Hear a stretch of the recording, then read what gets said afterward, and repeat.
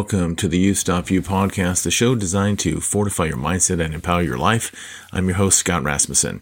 In today's episode, we'll talk about just keep moving. That's all next. So here we go. All right. Happy Leap Day, everyone.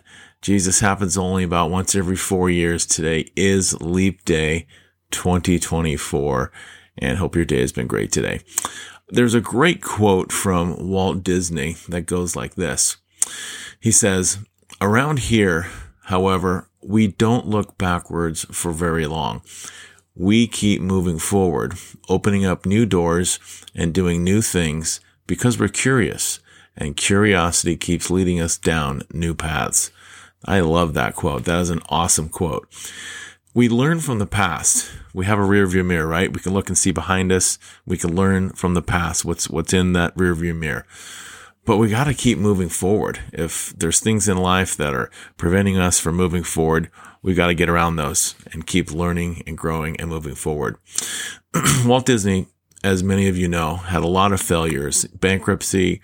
He lost his very first successful animated character, but he just kept moving. On the trip from New York City back to the West Coast, it was on that train ride that he actually came up and actually animated himself on that trip, Mickey Mouse. And that completely changed forever, not only his life, but the company that he had started. And even today, that is known worldwide.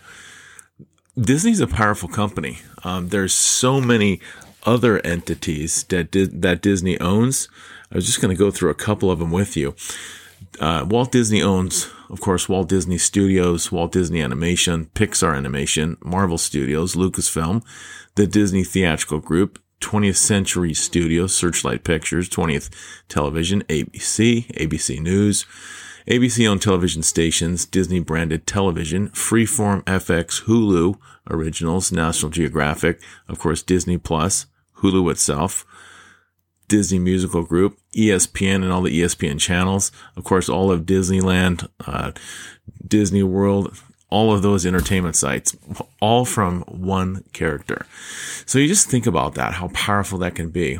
If he didn't keep moving, keep thinking, and keep trying new ideas, even though he'd faced failure, we wouldn't have Disney as we know it today.